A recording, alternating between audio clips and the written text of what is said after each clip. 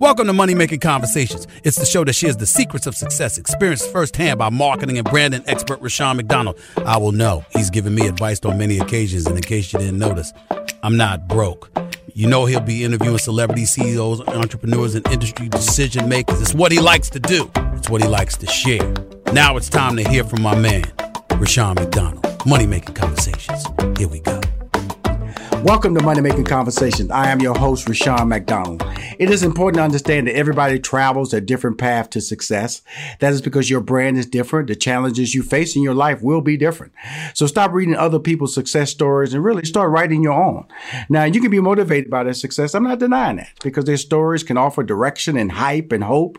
But remember this, you can reach your goals, but it's through your planning and your committed effort that will get you there. My next guest is Mariana van Zeller. She's an award-winning investigative journalist. She's the co-founder of Muck Media and host of executive producer of Trafficked with Mariana van Zeller. She won the DuPont Award for Fusion Investigation, Death by Fentanyl, when she tracked the pharmaceutical and clandestine sources of the deadly opioid. For her report, Rape on the Reservation, she received the prestigious Livingston Award for Young Journalists and a documentary on prescription drug abuse and pill trafficking, the Oxycontin Express. We're honored to have her on the show because she was honored by the Peabody Award. She's on the show to talk about a show that airs every Wednesday on National Geographic, Trafficked with Mariana van Zeller. Please welcome to Money Making Conversation. She scares me, but I respect her, Mariana van Zeller. How you doing there?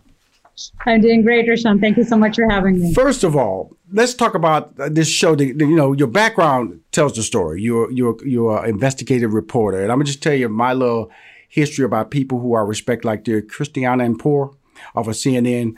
I'm a big fan of her. In fact, my daughter's name comes from her. And so when I look at investigative reporters, I look at that type of person who goes behind the scenes. The story is sometimes bigger than their own safety. Okay. And I look at it like you. How did you get into that? And what mindset drives you for a series like this that appears on National Geographic? Absolutely. I can tell you how it all started. And it started pretty early on when I was 12 years old. Mm-hmm. I used to watch the nightly news show with my family growing up in Portugal. And I'd listen to these anchors on Portuguese television talk about what was happening all around the world with so much knowledge. I had no idea they were reading from a teleprompter, but that was when I decided, okay, this is it. I want to be a journalist because I want to travel around the world and gain all this knowledge about the world.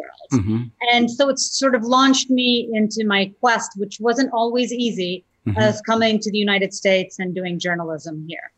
Now, this series, you have a company. I mentioned it in the title, Muck Media. What exactly is Muck Media? Well, Muck Media is a media production company. We do everything from documentaries, docuseries, and we've produced a couple of award-winning documentaries recently, which I'm really proud of.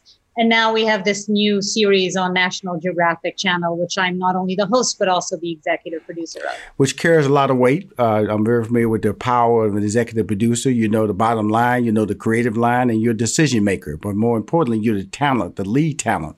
Now, you mentioned that you're married, and I'm looking at these titles. Let's go through some of the storylines. Illegal firearms, that sounds dangerous.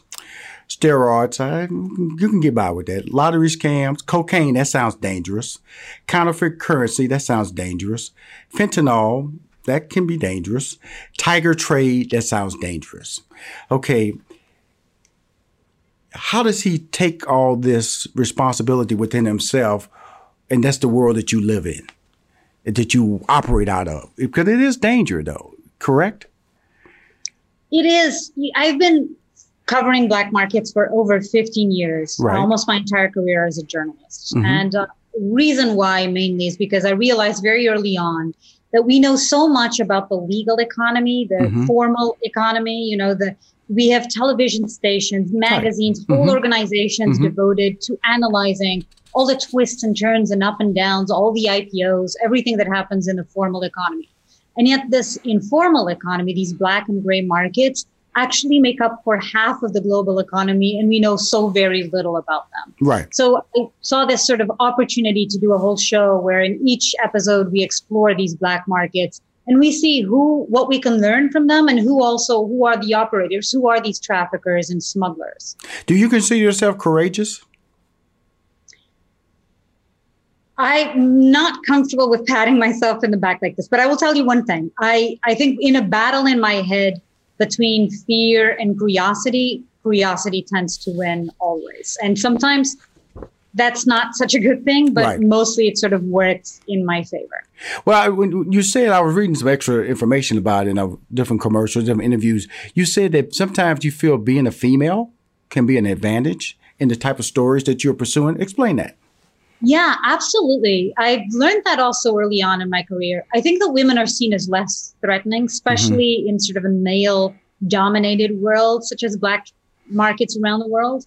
I also think that in so many of the places that I've been told that I've been the only woman to ever step foot in those locations, such as undisclosed cocaine and meth labs, drug labs around the world. So I think there's a novelty aspect to that as well that's sort of disarming for the people that I'm interviewing. And I also think, and I think perhaps this is the most important reason why, I think women tend to be more empathetic. They tend to sort of, relate to the world around them with more empathy and less judgment. And I think that goes a long way in the way that I approach my journalism and in the reason to why I gain access into these worlds. Because I make it very clear from the start that even when I'm talking to people that that are part of these cartels or these criminal organizations, that I am there to listen to their stories. And of course, I do not condone what they do, but ultimately my job is to listen to their stories. So I'm there to listen and not judge. Well, the word cartel, drug dealers, a lot of people don't walk away for those conversations. How do you, from a mindset standpoint, because you're using National Geographic, you're going under that, so that helps you maybe calm them down that you're not coming in there from a D&A agent, but they're still suspicious. You're talking about people who really want to survive and know they have a short term of success. How do you rationalize? Because you're a different person. Understand this. I'm coming from a person that I would never do what you can do because you're special. You're a unique talent that can do an interview in a very violent and potentially dangerous situation and potential life-threatening situation and remain calm.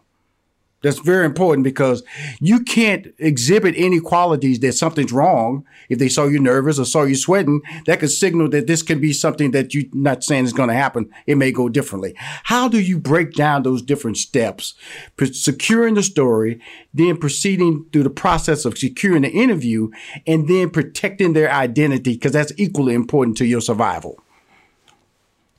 Absolutely. So much happens before we actually hit the road, so much making sure that, that we're the safest, that we're minimizing the risk at every turn, because ultimately no story is worth a life. Obviously. Absolutely. Mm-hmm. But once we do get there, and then there's also so much that happens to sort of convince people to allow us into their worlds and to give us access into these black markets. And I think you mentioned it, and it is the biggest fear that almost everybody has when operating in these markets is the fact that they want to absolutely make sure that we're not law enforcement. That's always the biggest fear. So there's all these underground, what I call these underground first dates, which is these moments where sometimes they want to meet the whole team. Sometimes it's just me, but with no cameras, no audio, nothing, just to meet me and to make sure that I am, in fact, who I say I am, which is a journalist and I'm not law enforcement. So that takes, usually there's drinks involved and there's a lot of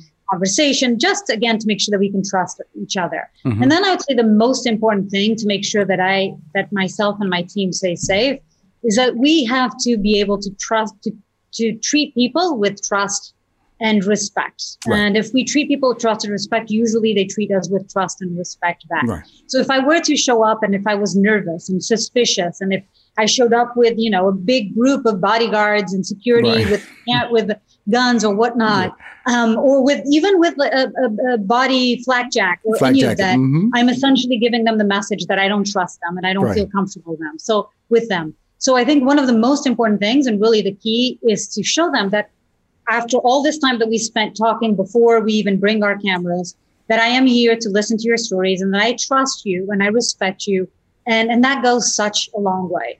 Okay, here's something interesting here. I got the fact that you want to get the story. Why do they want to tell you their story?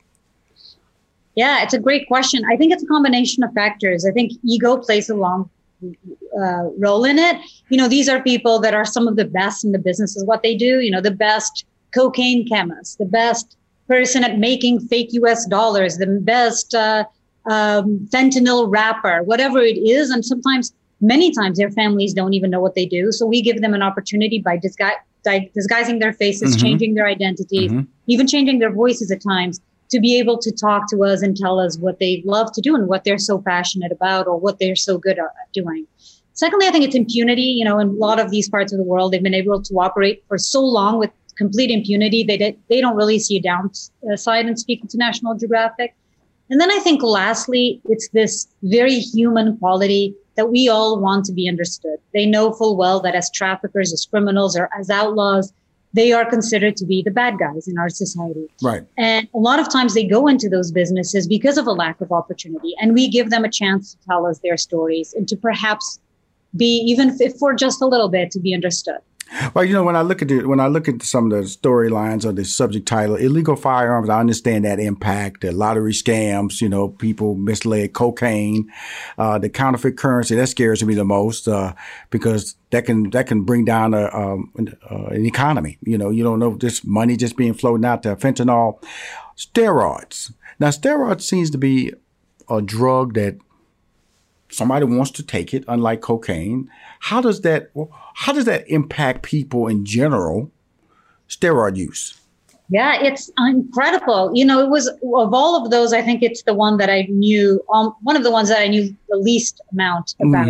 And what I hadn't realized, and we came to discover with its reporting in this episode, was that it's truly all around us. And I used to think that people doing steroids were either, athletes that were doing it legally, or it was being done in gyms, but sort of in secret locations, or bodybuilding competitions. But what I didn't realize is that we spoke to suburban moms who are taking steroids, teenagers still in high school who are taking steroids. It's become sort of a phenomena that is happening all around us. We filmed with a steroids dealer who was going from gym to gym selling steroids inside locker rooms in the gym. We filmed him also as he went to a parking lot to meet a dad whose kids go to the same school as his kids. And we saw a steroid deal happening right out in the open. They weren't even trying to hide it. So it was a lot more widespread than I initially knew it was. Let me ask you this, because you're saying that. So if somebody's dealing in steroids, will they get the same police attention as somebody dealing in crack or cocaine? They do. It's complicated. It's sort of a little bit of a gray market about how much you can't sell. You're not supposed to sell it without prescription. Right. You're not supposed to acquire it without prescription. But it's a lot more of a gray market than it is, let's say, fentanyl, which is the most dangerous drug in America. So there is a little bit of a gray market. And in fact, one of the main characters in our film is a guy called Tony Huge, who not only has sort of a hidden underground lab where he's making a lot of these performance-enhancing drugs, he's also administering it on himself out in the open. We didn't have to disguise his identity at all. He was very much out in the open. We also saw him administer some of the drugs he makes to a kid who was entering a bodybuilding competition. And so it's a little bit of a gray market, but there have been criminal cases, and there are law enforcement agencies all around the country looking into these, illegal steroid networks. Now, one of the subject matter that jumped out because during Netflix came the docuseries Tiger King. Just, I guess, walked us down a line of like disbelief and soap opera mockery. But amongst all that was a heavy dose of reality that tigers are abused, are being traded, and are being sold and being killed when they felt there was no need to keep them alive because they were more costly. They were much cheaper to kill them than to keep them alive. Talk about the tiger trade format that you get, and how did that come about? Yeah. So we started filming exactly a year ago, October actually of last year. So it was before Tiger King came out. Right. And I was happy to see when Tiger King came out because although I do think it's focused mainly on the wild characters, right, the mockery in this, tiger world here in the United States, our documentary is more about the plight of the tigers worldwide. I do think it somehow shone a light on this very important topic, which is the plight of tigers around the world. So what we came to realize with our documentary, and one of the biggest reasons why we wanted to do this documentary to start with, was that there are actually more tigers in captivity in the United States than there are in the wild in the entire world. So when we read that, we realized immediately, okay, this is it. We have to do. First off, Van Zeller, when you make that statement, how do they know? That's a number that's crazy to me. Somebody can tell me there's more in captivity than there is in the wild. That seems like that's a trackable number. Or are they just assuming that? No, it's a sort of somewhat trackable. The problem is that there is not enough rules and regulations in the United States and enough oversight to tigers in the United States. But it is estimated that there are around 10,000, if not more, tigers in the U.S., usually in sort of, roadside zoos and people's family homes, people who own them for whatever reason, because they want to own a wild tiger, a wild cat. But in the wild, there's only 3,500 to 4,000 tigers left. And there's a very high chance, and we spoke to several experts who told us, that within our lifetimes, we will not be able to see, there will not be any more tigers left in the wild. And partly, we have part of a responsibility as to why this is happening, we as Americans. Wow.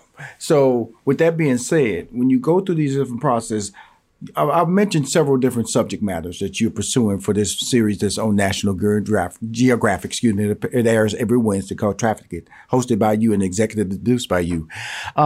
Which one of them popped off and went, like you said, steroids kind of caught you off guard because, like me, I'm just thinking somebody out there pumping up. And then you mentioned, and I know when my daughter had knee surgery, they gave her steroids, so it is administered for different use, things like that when you're recovering. Okay.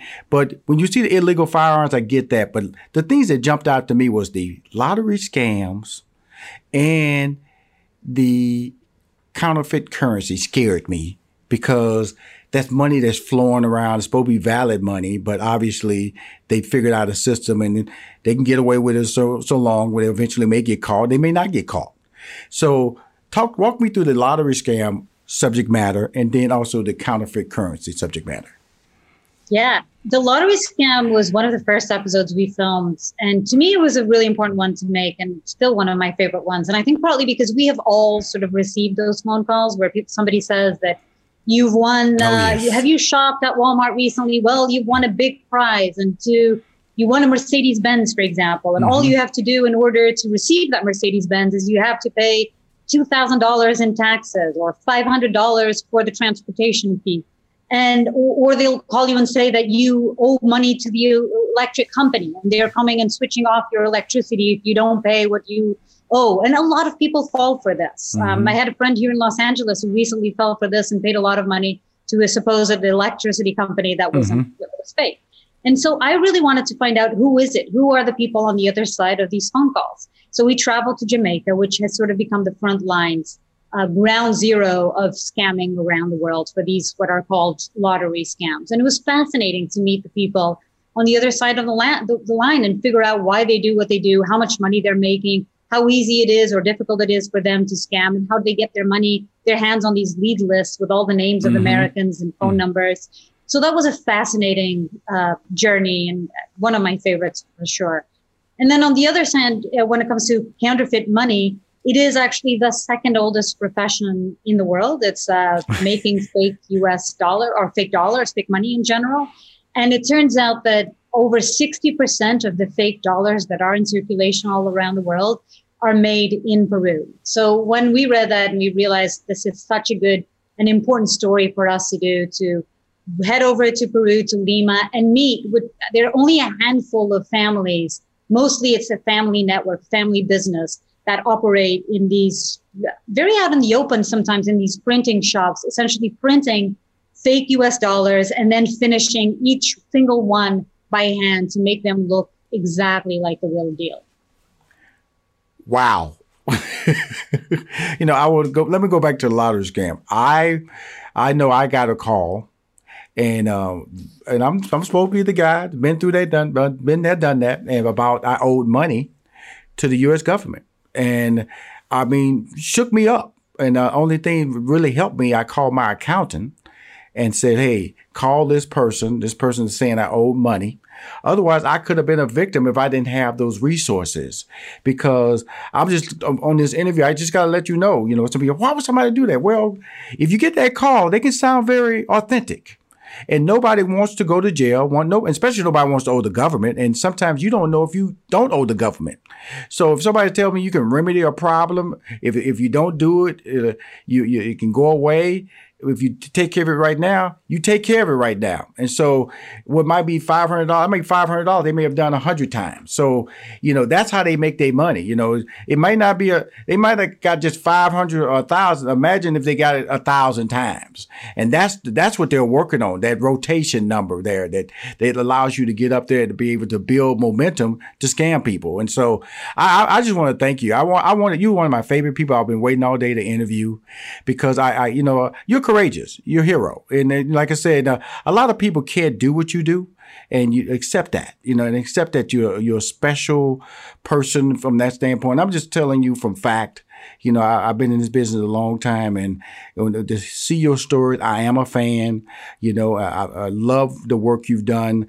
When we talked about Mucho, Mucho More, which was fantastic. When I saw that, I fell in love with you even more, because you can tell a story from compassion. You can tell a story from dangerous situations that are even life-threatening to you. But throughout it all, you're calm. And that's what you're doing is you're calm, you're fluent, and don't stop. And I hope in the future I can bring you on my show and talk about other future projects. But every Wednesday on National Geographic is your show. Anything else before we wrap up? Oh, no, I just want to say thank you so much for all those kind words. And I'd love to be, if this is how you're going to talk about me, I'm going to come on the show all the time, because you just made me feel so happy. So I really appreciate it. No, you're fantastic. The show is fantastic. And I'll do my best to promote it on all different levels of my social media and digital platforms. But more importantly, 2021 is the year of the female, and you are leading the way, my friend. Okay. Oh, you're so sweet, Rashawn. Thank you so much. I truly appreciate it. We'll talk soon. If you want to hear more Money Making Conversation interviews, please go to moneymakingconversation.com. I'm Rashawn McDonald. I'm the host.